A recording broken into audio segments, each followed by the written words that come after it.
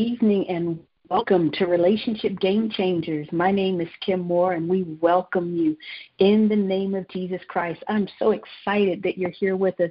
Give me a few moments. Let me get myself situated as I'm trying to do a couple things here, and we will just keep it moving. Let's see.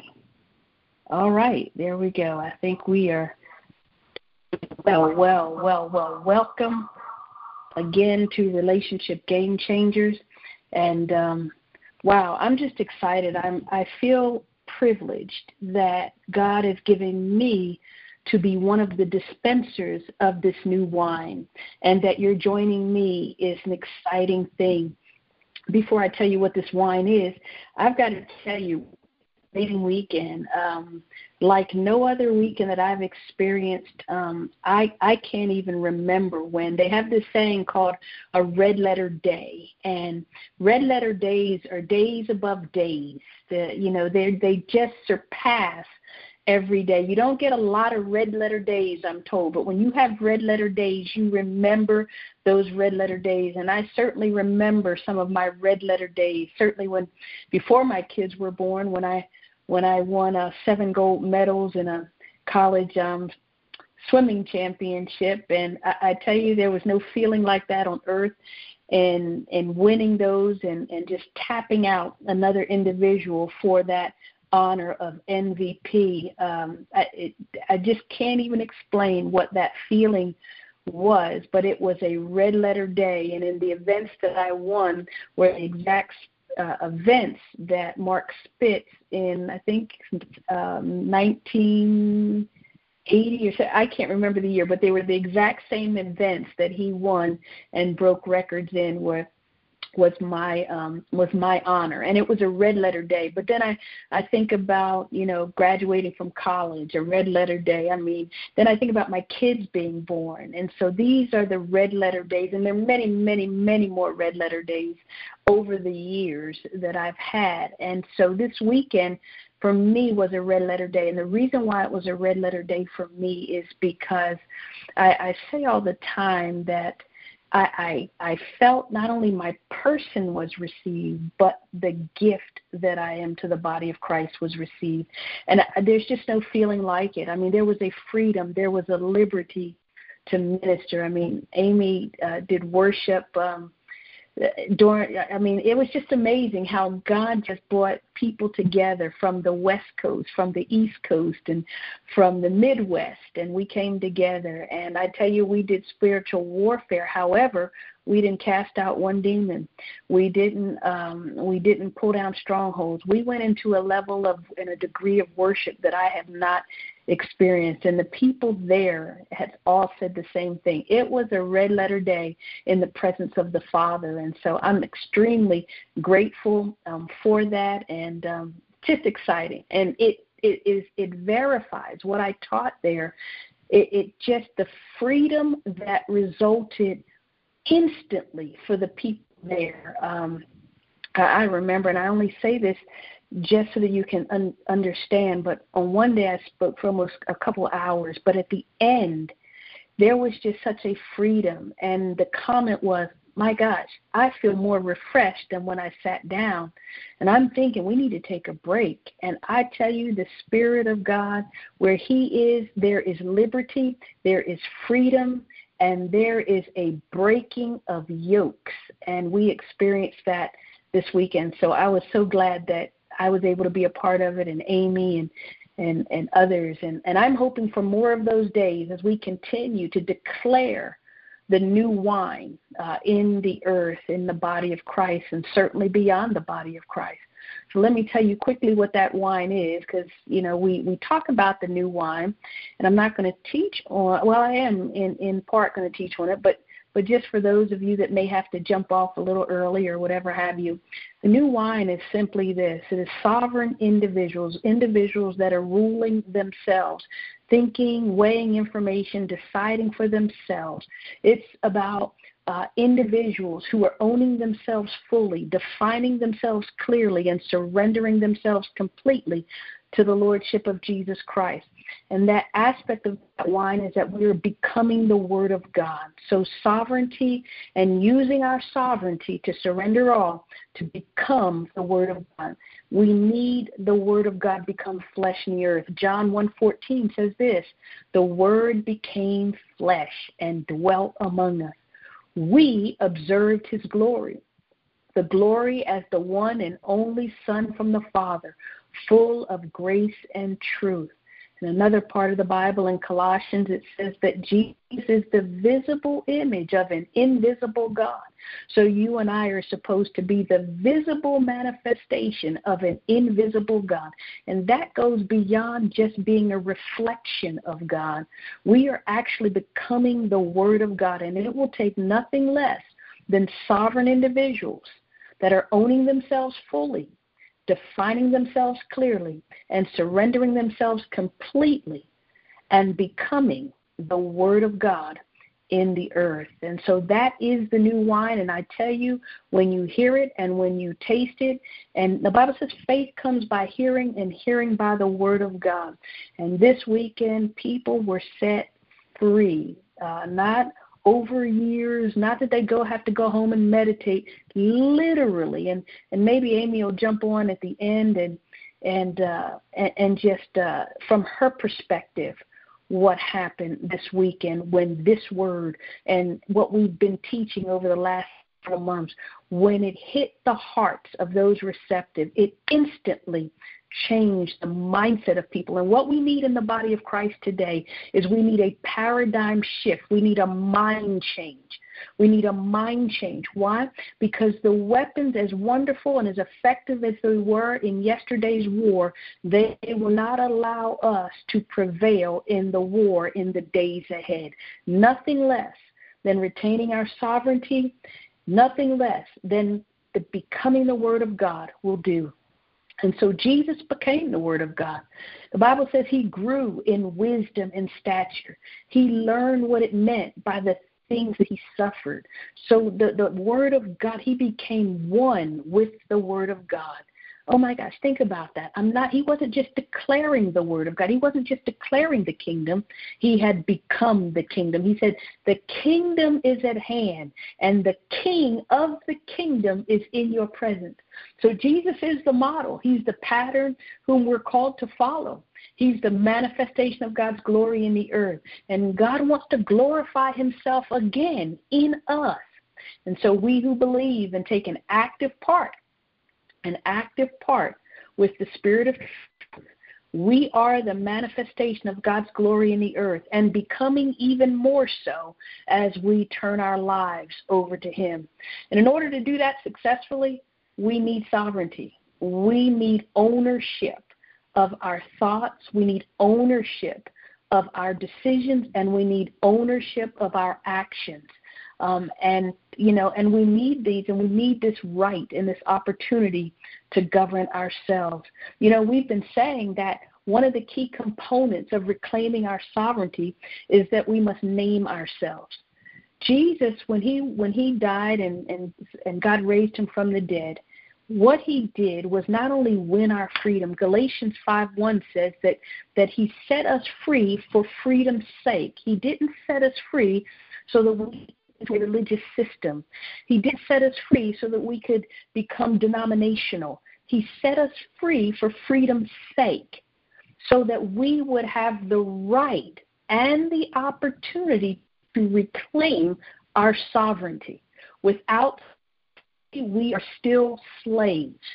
Without our ability to think and decide for ourselves, we're still slaves. I tell you guys all the time, whether you're listening to me, I don't care who you're listening to. Take what they're saying back to God himself. Take it back to him. Weigh it out for yourselves. And if you find that it resonates with you and God is speaking to you through it, then by all means, cling to that word and let that word become life to you. And yet, if it doesn't resonate with you, if God is telling you something else, then by all means, obey the living God. Why? Because that's what you and I will be held accountable to. He won't hold me accountable to what someone else said to me that I tried to live out. He's going to hold me and you accountable to what we hear and what we receive for ourselves from him. And so he wants relationship with us. And I'm reluctant to use the word relationship, and here's why. We have relationship with people that we're not intimate with. You do, and I do. You know, I use the example all the time of the people that take care of my lawn. I have relationship with them, but I don't have an intimate relationship. Same with my neighbors. We have relationship, but we don't have intimate relationship. And so there's a difference. God wants intimacy. He doesn't just want relationship. You and I won't be able to become the Word of God. The Word won't be able to become flesh in us unless we're relating to God at a very intimate level where the Spirit of truth can guide you into truth, into your own heart. That's why David said that, God, you desire truth in our innermost part, which means the Spirit of truth will come to expose the falsehoods that you believe. The Spirit of truth will come to expose the lies that you and I believe. And if you don't think, and I don't think we have a lie or we believe things that are not true, that we've learned things as Christians that aren't true and won't hold up in the day of judgment, then we really might want to do some different conversation with God. We might want to have a different conversation with God because he wants our hearts, not our head. He wants your intimacy. He wants the part of you that you're withholding from him. He wants the part of you that you don't want to share with anybody else. He wants the part of you that makes you afraid to even think about. He wants the part of you that doesn't even want to go there. And so that's intimacy. And when we come into the place where we're willing to be vulnerable with God, then the Spirit of truth can do what he's best at and deliver us from every lie from the pit of hell so that we can walk as carriers of his glory in this hour. And so we must be able to govern ourselves. And part of governing ourselves is naming ourselves, and specifically renaming our souls. And why do I say that? I say that we must get into the renaming work of our souls because many of us have been given insulting names. Things have happened to us that are evil, that are wrong, that are sinful. People have done things, and as a result, it has left shame and guilt within us and labels that are not useful to who you are as a kingdom citizen. And sometimes, other people just mislabel us. They get us wrong. They don't understand us. And so, and I understand that. I know that firsthand. That it's difficult to be misunderstood. It's difficult to be mislabeled by other people that really don't know you. That's why you need people in your life that know you beyond what you do, but know your heart. The Bible says, know no man according to the flesh, but according to the Spirit. And then sometimes we mislabel ourselves. We take on names and things that we think are cute, but then when we grow up, they're not cute at all. One word, my granddaughter came over a few months ago, and we were all outside, the neighbors, and there were kids, and she's 5, and she was hiding behind my leg. And I said, what's wrong, Honor? Because with me, with John, with Amy, and, just the family, she's not, shy, and is quite capable of telling you exactly what she thinks, and she likes to play games where she gets to tell me what to do. So this is not a little girl that's not that doesn't understand what she thinks and is not able to say it. So I said, why are you hiding? There are kids here. She said, Mimi, I'm just shy.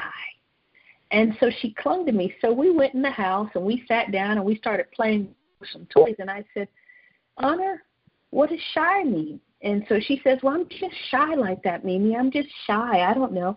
I said, Honor, so when you get around all of these people, is it that you're shy or are you afraid? I said, because you started clinging to my leg and holding on real tight as if something were going to happen to you or as if Mimi was going to let something happen to you.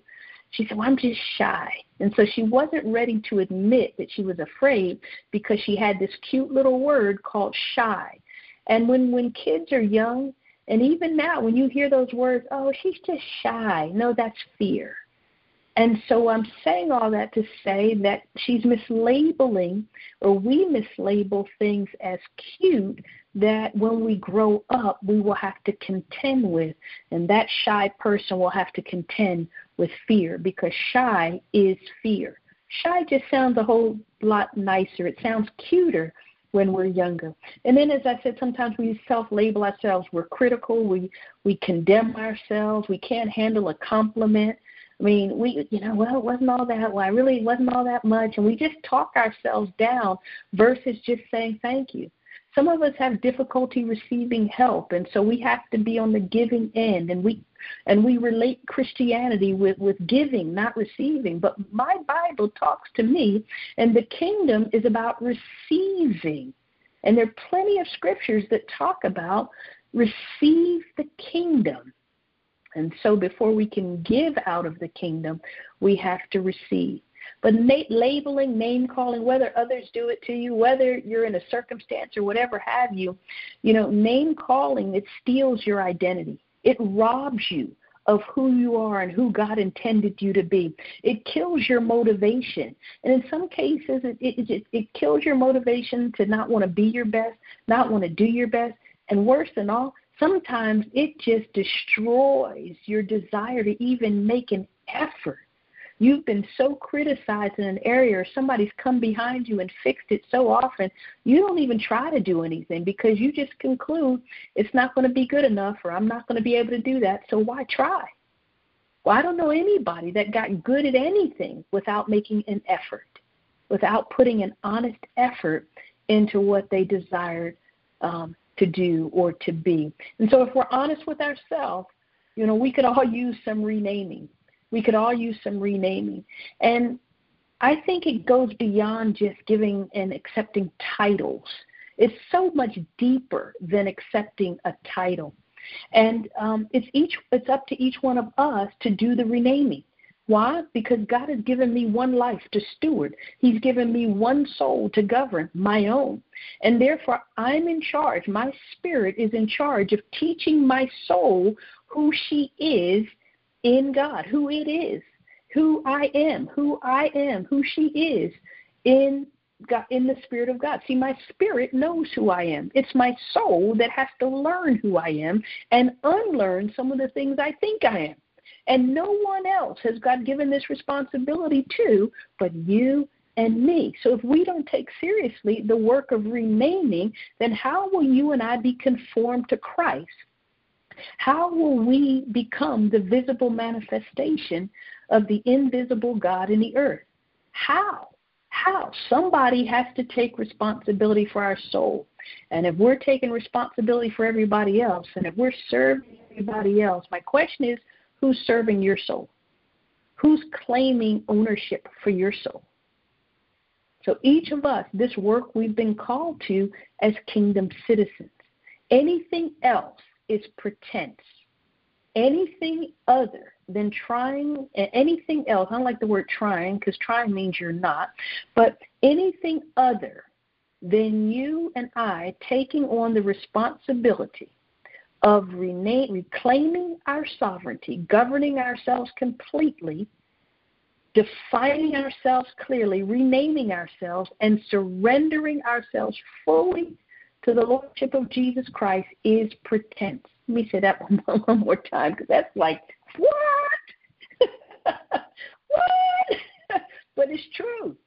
If you were doing anything in place of owning yourself fully, and we talked about what that meant, and we won't go into it today, but we've talked about what that meant before. But if you're doing, in place of owning yourself fully, your past, your present, and your future, defining, naming, renaming your soul clearly, and surrendering yourself completely to the Lordship of Jesus Christ, it's a pretense. It's a form of godliness that denies the power of God in your own life.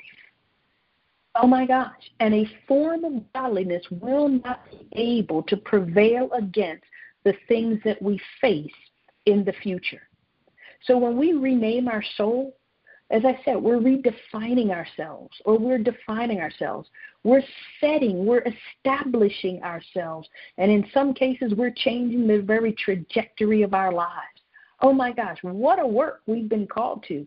God has given us back our souls and the freedom and the right to reclaim our sovereignty and declare who we are. And why do we need to do that? I need to teach my soul, my spirit. See, I'm a spirit. I have a soul and I live in a body. My spirit, which is the Word of God is spirit. My spirit is responsible for teaching my soul, and my soul is responsible for teaching my body. Oh my gosh. That is the work that we're called to if we're going to be conformed to Jesus Christ in the earth. Everything else that is sustainable will flow out of that. And Jesus said it this way. He said, at the day of judgment, many will say, I did all of these things in your name. And you know what? Jesus isn't going to disagree with them. He's absolutely going to agree with them, because some have done many things, wonderful things in their name. But then he's going to say, I never knew you. I never knew your soul. I never had the pleasure of meeting you in the depth of your soul. I never had the opportunity to exchange your lies for truth. I never had the opportunity to bring you to a place where you didn't feel like you had to defend yourself when someone has a problem with you. Oh my God. I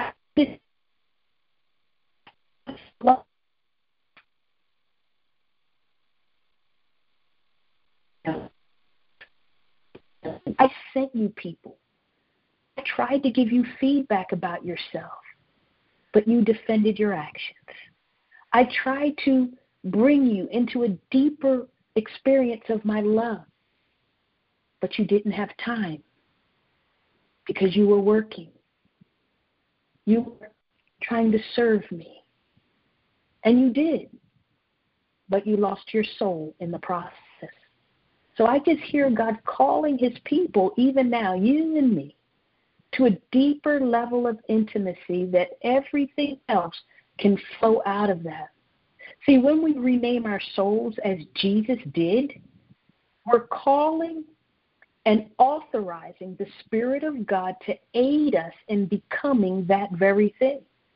For example, and I've given this before, and I'm going to move on from this example because there's so many other things we can talk about. But we've often talked about the bread. In John 6:35, Jesus refers to himself as the bread of life. At the direction of his Father, because remember, he said he only does what he sees his Father do, and he only says what he hears his Father say. So we have to conclude at the instruction and direction of his Father, he instituted and developed the practice and the habit of blessing, breaking, and serving bread. He did so in small group, and he did so in large group, and he did so with the masses on 2 occasions. So my question to you is this. Was Jesus teaching his disciples the practice of breaking bread? Or was the Father teaching Jesus what would happen to him as the bread of life? I ask that because at the moment Jesus was teaching, the disciples did not have need for that information. They had need of the living word that was in their presence. But as I said before, Jesus had to learn. He grew.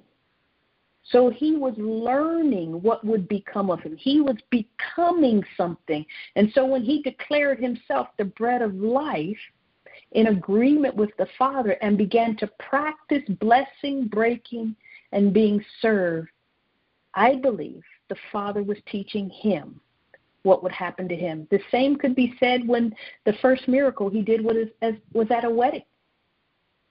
And when the Father was teaching Jesus, every man at the beginning, teaching him, sets out the good wine, but when the guests have well drunk, the inferior.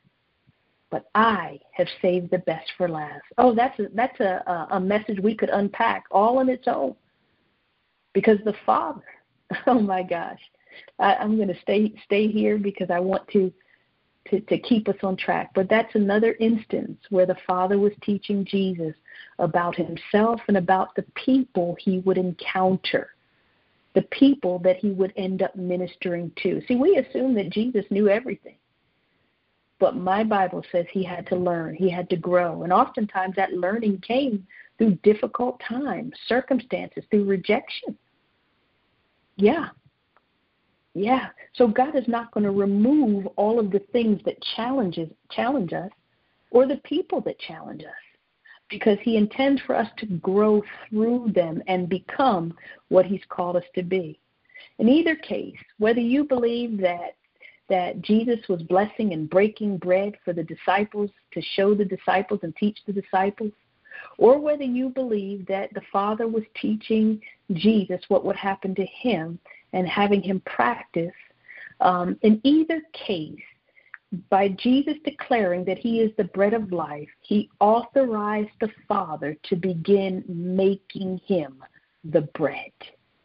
And when you and I name and rename ourselves that something God is, then in the same manner, we are authorizing, we are calling God, we are invoking God, we are authorizing the Father to begin making us that very thing. Why? Because God is faithful to his word. And when you declare yourself an attribute or something of God, then he sets about making it and creating the opportunities and putting people in your life so that that thing can be established in you. So 2 Timothy 2:13 says that God cannot deny himself. So one of the things we did this weekend is that we took Galatians 5, and you can read Galatians 5:22 and 23, and there are many things that are called the fruits of the Spirit, 9 to be exact. And each one of those things represents an attribute of God.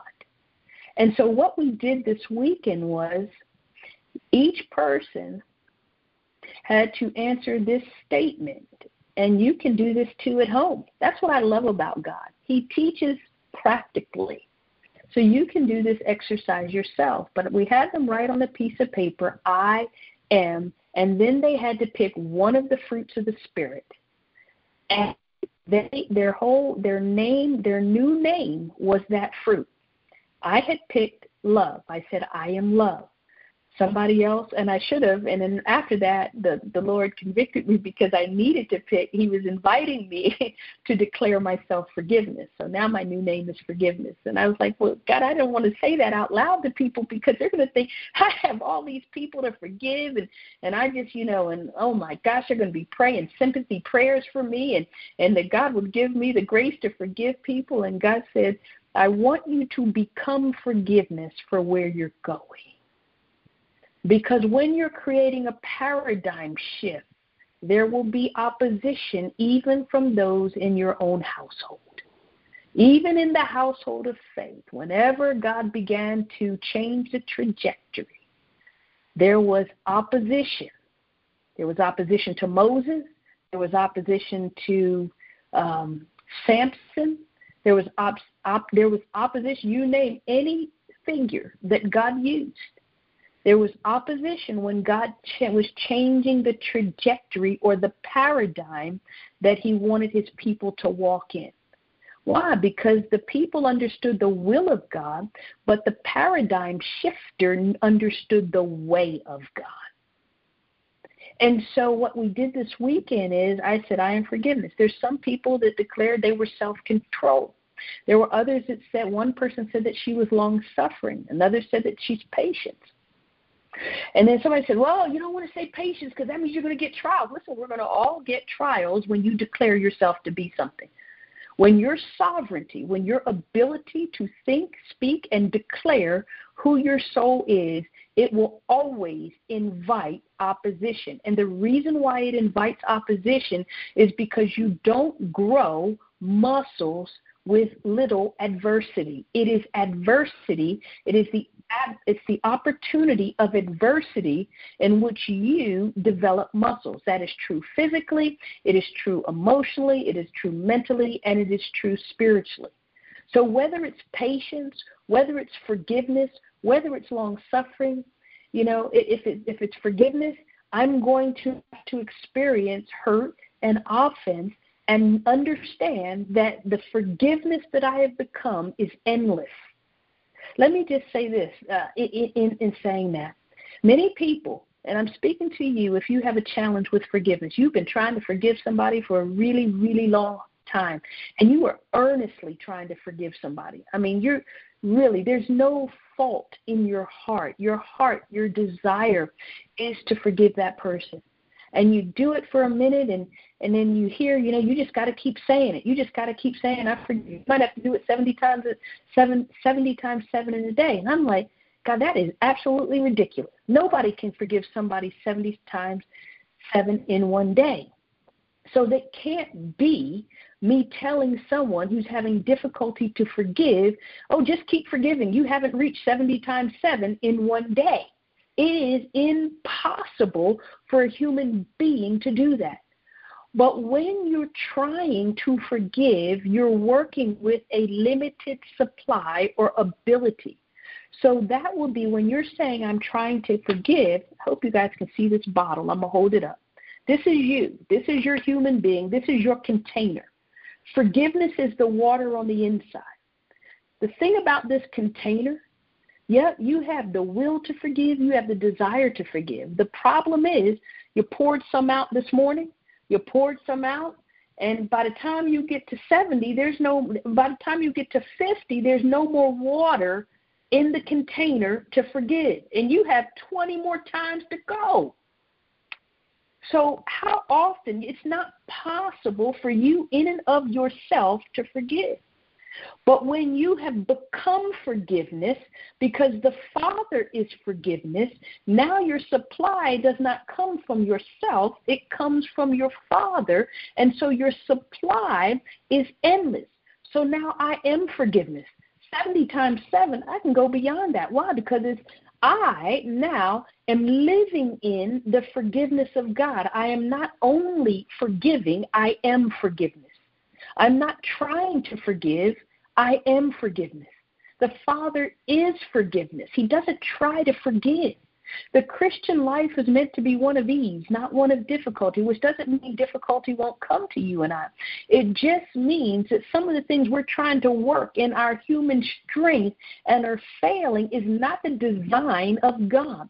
God wants us to become the Word, to become His attributes, so that we will have an endless supply of whatever is required. If He wants us to be patient, waiting won't become a difficulty that it is for many of us, because we have the weight of the Lord, the patience of the Lord, and we have become patient. We're not trying to be patient. We are patient.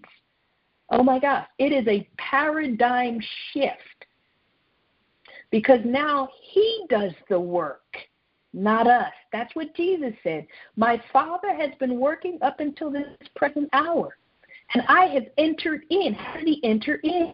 By declaring Himself the attributes of God and what God called Him. Jesus did not declare Himself a prophet. He did not declare Himself an apostle. And I only say these things not to offend, because we have need of these. I say these things only to say that they are not attributes of God. They are titles and functions that people walk in. So becoming a prophet won't enable you to prevail in the days ahead, but becoming love will. Becoming forgiveness will. Becoming self-control. And you know what happened? Once we did that exercise, we started referring to each other by the name, the Spirit name that God had given us when we prayed and answered that statement, I am, and we began calling each other that. And so it was crazy what was happening is because a seed The word is a seed was planted in each of our soul. And as we called each other that, we were watering the seed in each other. And so even now I wrote a card to one of the ladies that were there, and I addressed the inside of the card. I said, self-control. What a pleasure. I so appreciate self-control. Now what did I just do? I watered her, but now I'm receiving. Oh, my gosh. You guys, if you don't hear the Spirit of God in this, then I tell you what, he wants to fire you and me so that he can be God in our lives, so that the glory of God can manifest in us who are his containers. And so when we declare ourselves an attribute of God, bread, we talked about Jesus declared himself the bread. He declared himself light. But God declares himself love. The Holy Spirit declares himself truth. The Holy Spirit is the Spirit of truth. So when we declare I am truth, that means I am responsible to show up truthfully. That means it is I am naturally putting myself against lies and falsehood. Because if I am true, I'm truth, that means that everything I say, everything I do, and everything I think now must line up with truth. OMG. Do you understand the power of what's happening? That is sustainable change. It's happening. And there are testimonies already to declare this very thing that I'm telling you. And so when we become the Word of God, then we also manifest. And so what does Romans 8 says? The world is waiting for the manifestation of the sons of God. It does not say that the world is waiting for the manifestation of the apostles or the prophets or the teachers or the evangelists. It's waiting for the manifestation of the sons of God. And who are the sons of God? They that are sovereign individuals, governing themselves, owning themselves fully, defining themselves clearly, surrendering themselves completely to the Lordship of Jesus Christ, and they are becoming the Word of God, in whom the Word of God is becoming flesh and blood. John 17:6 says this, I have revealed your name to the men whom you have given me out of the world. They were yours, and you gave them to me, and they have kept your word. What did he say? I revealed your name. Well, which name of God did he reveal to you, and what are the attributes of that name? Because that is what God is wanting you to declare over yourself. Does that mean we're God? No. It means I'm sharing in the attributes of God. I will never be God. I will never be Jesus. I will never be the Holy Spirit. They are sovereign individual beings, each one of them with a personality. It's not my desire to be any of those. It's my desire to be who God called me to be and share in the attributes of each one of them. And so Jesus is saying, I've done what you've asked me. I've revealed your name. The challenge is we haven't taught this, and so we're trying to be things we're not, operate in gifts that have not been given to us, and walk in titles that aren't necessarily correspond with our assignment, and we're going after things that aren't necessary to fulfill our assignment. John 17:20-21 says this, I do not pray for these alone, but also for those who will believe in me through their word, that they all may be one as you, Father, are in me and I in you. May they also be one in us, that the world may believe that you have sent me.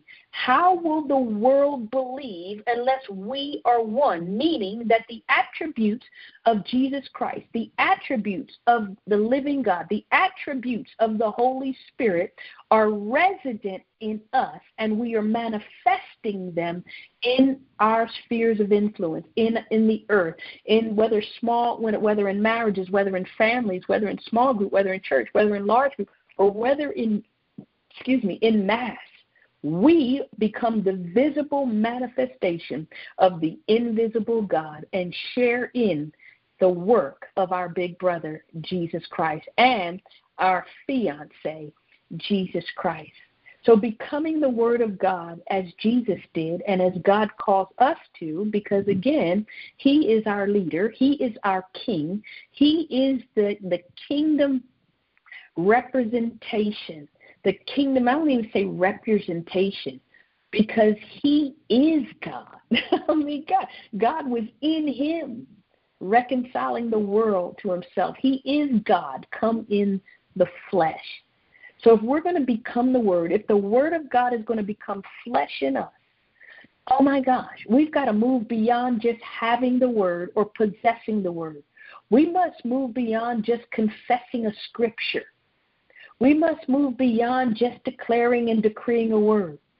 We can no longer just think and meditate on the Word. All of these things are important, but becoming the Word of God becoming flesh in us, literally means that the Word metabolizes in this mortal being in the same way food that you digest becomes part of your body.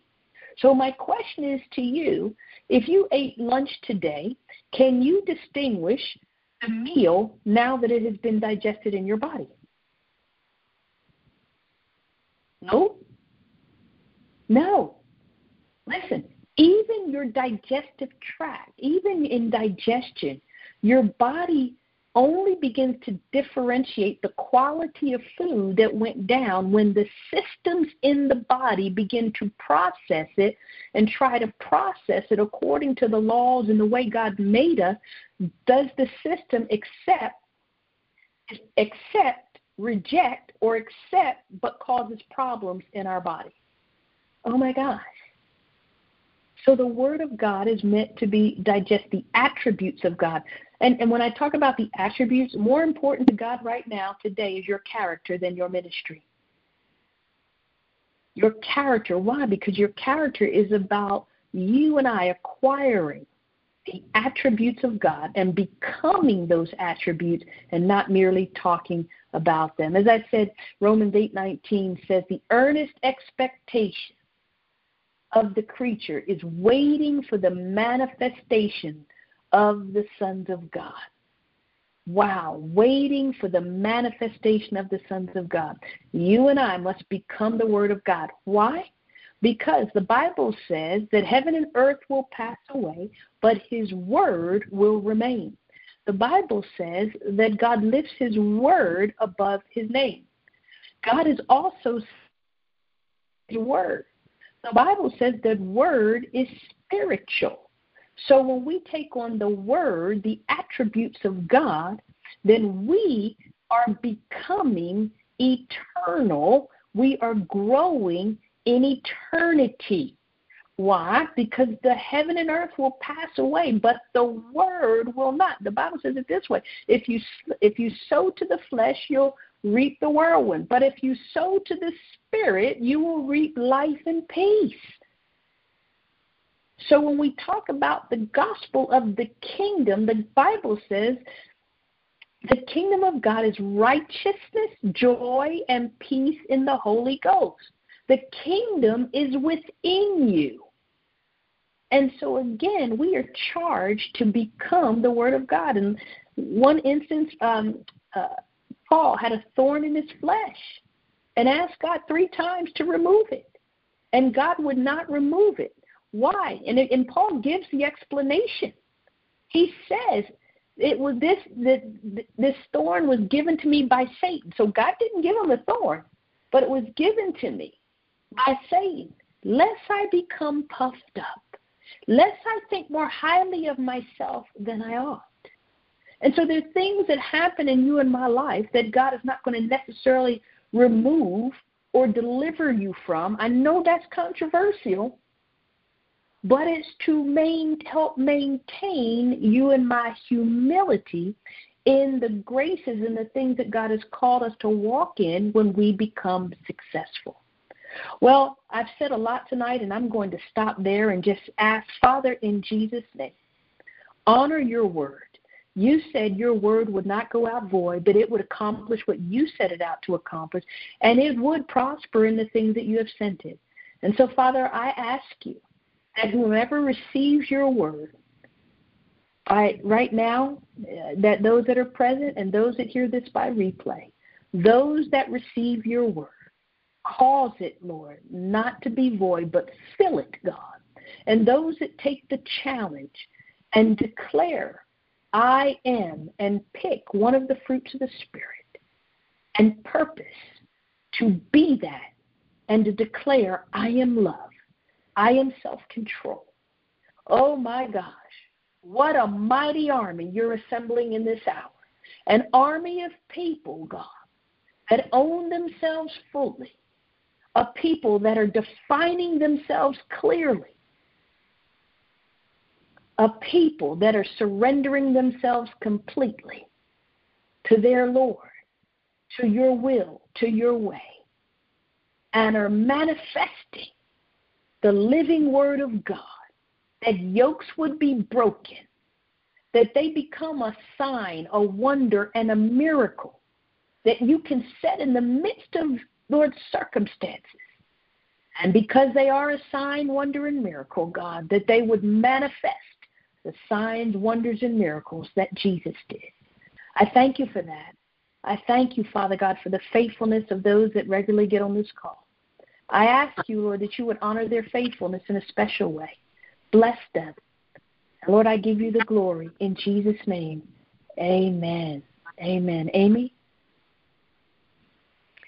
Yes. Hello, forgiveness. Praise God. I receive it. I am self-control. Wow. That's powerful. You might want to share, I don't know if you want to tonight or another time, how just that proclamation has impacted your life at some level. And I know we don't, necessarily want to go in deep detail, but I just know I see it. I observe it, and I just applaud the work of the Lord in your life. I applaud the work of his hands. I can say this just with everything you've said. Those of you who are going to take the challenge and pick a fruit and declare you are that fruit, stand in the mirror and just declare it to yourself. Like for me, I am self-control. And every time I say that throughout the day, it's amazing how God really does just come in, because his word never returns void. And there's no law against the fruit of the and it's Spirit. who he is. So no matter, it's who he is. It's who he is, and there's nothing, no matter where you are, your circumstance, who you are. I mean, everywhere you go, anywhere you're at, in any circumstance, you are that God said you are. So he is that. He is love. He is joy. He is peace. He is self-control. He is meekness. So he will come in. His word never returns void. It's amazing. It's life-giving. He is life-giving, and it's immediate. So start now. Don't even wait till tomorrow. Start now. It's amazing. I can say it really is immediate. It really is immediate. I have to agree with you. I mean, it's just it's his grace, and that grace multiplies to you, because that's what the Bible says. Grace be multiplied to you in the knowledge of Jesus Christ. And so this is the knowledge of Jesus Christ. This is the mind of Jesus Christ. And so when we are declaring, as Amy said, standing in the mirror and saying, I am forgiveness, God hastens to his word. He doesn't like to be apart from his word. And when there is a soul that is purely wanting him and declaring that they are an attribute of his, he cannot deny himself. And so it's instant. It's instant. It's powerful, powerful. I didn't mean to cut you off, Amy, but it's just powerful. I didn't keep saying it. And it's the fruit of our lips. So it's the fruit of my lips to say, I am self-control. It's the fruit of my lips. Well, that even brings, it is the first fruit. And the Bible talks about that we offer the fruit of our lips as a sacrifice of praise. And you can say, well, gosh, Kim, how is, let's just take self-control. How is self-control a sacrifice and praise? Well, it's not the self-control that's the sacrifice and the praise. What the sacrifice is, when you declare yourself self-control, you deny yourself, and you relieve yourself, and you remove any lack of self-control or irresponsibility or just undisciplined, now that becomes, if that is a way that a person has lived in a particular, and we can all use self-control. So this is not just about Amy, because there are areas in my life that I could use self-control. That's just not the first word he gave me. But there is enough to go around, guys. So when I say this, so when you're giving up self-control, when you're saying, I am self-control, the sacrifice is in you continuing to live an unrestrained life, an uncontrolled life. And that's a sacrifice, because if you have received any blessing, reward from living an unrestrained life, and the Bible says sin has a pleasure for a season. So there's a pleasure in living out of control or unrestrained in an area. So you are actually, when you declare yourself self-control, you are also sacrificing an unrestrained life. And if you have grew up on an unrestrained life or lived in an unrestrained manner, you trust me, you're going to feel that sacrifice from time to time. It'll get easier, but you'll feel it. And that sacrifice is a praise to the Lord. It's a praise to God. So offer the first fruit. Offer the fruit of the first fruit of your lips is to declare an attribute of who he is. And when you do, you will be driving out. You won't be fighting against what you're not. You'll be becoming fully who you are. That's good. It is good. And those of you who are thinking really hard about which one to pick, you can always go deeper in the Lord. So any one of the ones you pick, he always has more of that for us, which is the other beautiful thing. We can always just keep feasting in the Lord. He always has more of all of it, which is so great. Oh, he is so good. He is so good. And this word is life-changing and life-giving right now in the moment. So thank you, Kim. This is so good. And I want to give the replay number for those of you who are not watching by YouTube or listening by podcast. If you want to dial in, the replay number is 605-475-4980. The access code is 341000#, and tonight's reference number is 172#. Kim, do you have any final words? No, I'm excited because, like I said, in a weekend, you didn't say anything about the weekend, but was the change obvious in people? Yes. I think the biggest thing was life. I heard everyone comment, regardless of what they picked, along with, this weekend was so amazing. I think that instead of exhaustion or tiredness, the one thing I heard from everyone was that they left refreshed, not tired, just refreshed. And you can't deny life and power when it's happening. You may not have all the words to describe it, but you know it. You know it. You know when there's life. You know when there's power. And there are power in the words. There's life lived. And so that was the biggest thing. Seeing life, seeing power, refreshing. For me, it's tasting and seeing that he is good and in a tangible way. So I can't wait to hear what God does in your life this week, just by picking and focusing on one of his attributes that can become yours. All right. Wow, guys, that's all we got for you tonight. That's what we have. We love that's you. That's what we have. If something you heard was impacted you, always share. When you receive, share. When you receive, share. Why? Because then you don't get stopped up. And so if you heard something that made sense to you, if you heard something different that you didn't hear, listen, the new wine is different. We can't keep asking for new wine and then not taste it or look for it, or it be something, something old repackaged. No, God is sending new wine to his people. He's adding it to our arsenal of weapons. And so, yeah, share. If God leads you to do that, then certainly share.